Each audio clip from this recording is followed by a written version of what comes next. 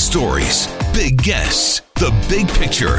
Afternoons with Rob Breckenridge. Weekdays 1230 to 3, 770 CHQR. Look, I got nothing against homeschooling. In fact, some kids do very well being homeschooled. And if you want to homeschool your child, that's a choice that you should have available to you. And certainly in Alberta, we do support that.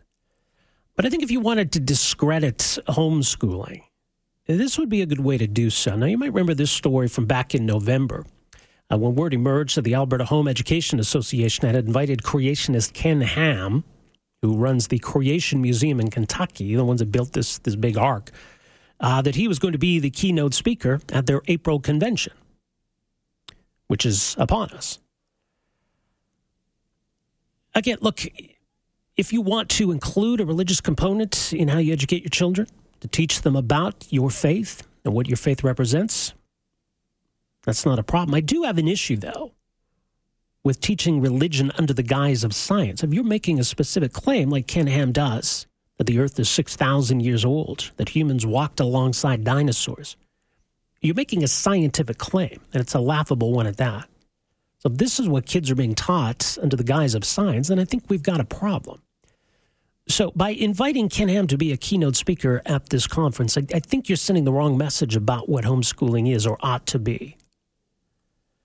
But nonetheless, if that's who they want to invite, I suppose they're free to invite him.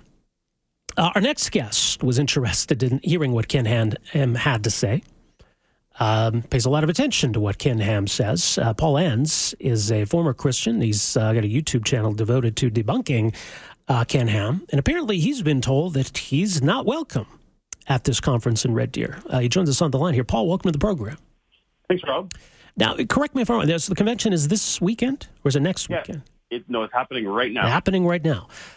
Let's back up a little bit. Tell us a bit about your own journey and how you came to be such a thorn in Ken Ham's side. Sure. Well, I mean, the short version is I was a Christian for many decades and basically just accepted whatever my pastors and teachers and Bible school teachers told me from the pulpit and accepted that all the science must be good until one day I decided that I needed to research it myself.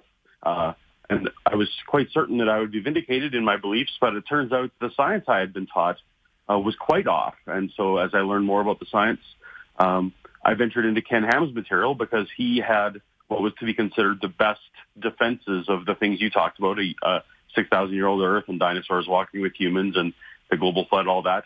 And when I read his material, that was when I finally realized, the best that particular position has to offer doesn't hold much weight.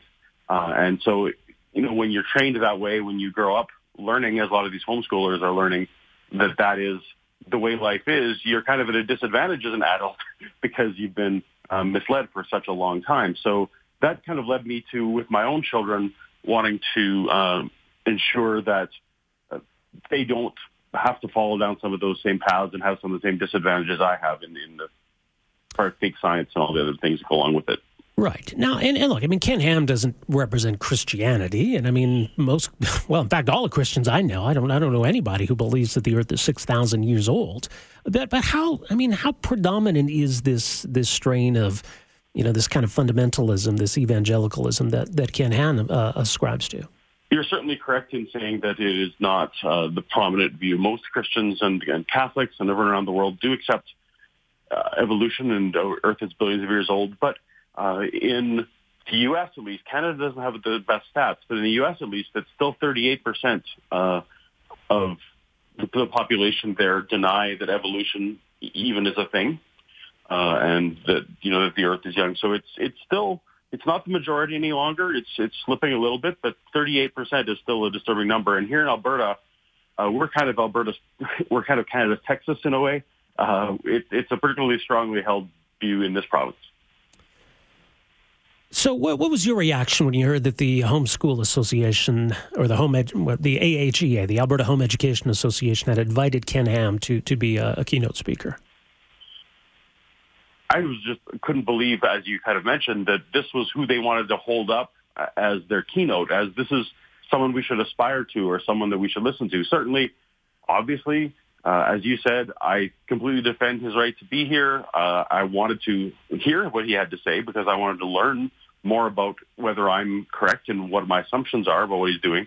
But it's just the wrong message. It's not. This province needs to move forward in science, and we need to have geology that can actually find oil, not decide that it's, that the flood caused all this. Our province needs science-educated kids. So I was very disappointed. So you had planned to attend, though, right?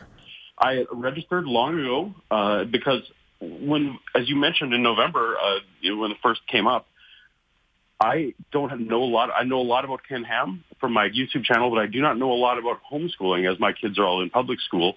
And speaking with a lot of secular homeschoolers here, they taught me a lot of things that I didn't know. And I really wanted to, if I was going to be out speaking against Ken, and if he's in the homeschool arena, I just wanted to go to this thing and learn. I wanted to go and observe. I wanted to see if some of the things that I've been told were indeed true from a primary source. I think primary source is one of the problems that Ken Ham has. They don't go to the primary science sources. So, that was my motivation in wanting to go and learn. And yeah, so I had planned to go. I was in my car. I had dropped my dog off at the kennel. I was off to Red Deer in the bad weather.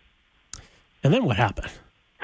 Well, just as I dropped my dog off at the kennel, I received an email from the president, and I'm not sure why the president had to be involved, of the AAGA, letting me know that my registration had been declined and that I'd be given a full refund and that I was not allowed to come to the conference.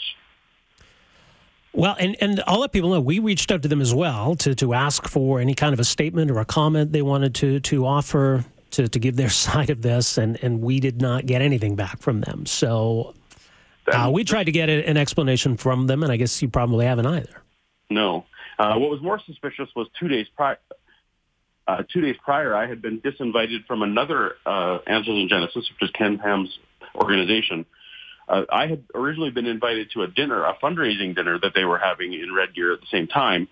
And 2 days prior, I was disinvited from that event, where they did identify specifically the president of Answers in Genesis Canada phoned me and let me know that specifically because of my views and my YouTube channel that I had been disinvited from that event. So the coincidence seems rather strong that I was disinvited from two events in the matter of 48 hours, merely because I wanted to listen. That's all I wanted to do. And this is not the way to be transparent, obviously.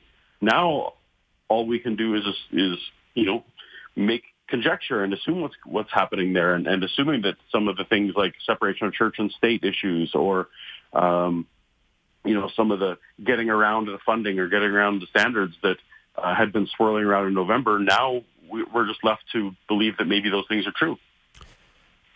Does it seem, well, I mean, we're speculating, I guess, but is your suspicion here that perhaps this was Ken Ham's request, or that this was a decision from the association itself? Well, they did let me know that it had been a board decision, which was interesting to me that they, just for little old me, they had to have a board meeting on the day of their largest conference of the year. But I do suspect strongly that it was someone from Ken Ham's organization that had flagged me as someone that they didn't want in the audience while they were speaking, because that was obviously, they were overt in saying that was the case on the Thursday night event that I was dropped from. Well, that's unfortunate. Paul, I guess we'll see how things go this weekend. How can folks find you on YouTube, by the way? Sure, they can search for Paul Ogia, Paulogia, and find me that way. Thanks for having me on. Yeah, thanks for joining us here today, Paul. Appreciate it. There you go. Paul Enns, the thorn in Ken Ham's side, not welcome at this conference this weekend. Afternoons with Rob Breckenridge, starting at 12:30 on News Talk 770 Calgary.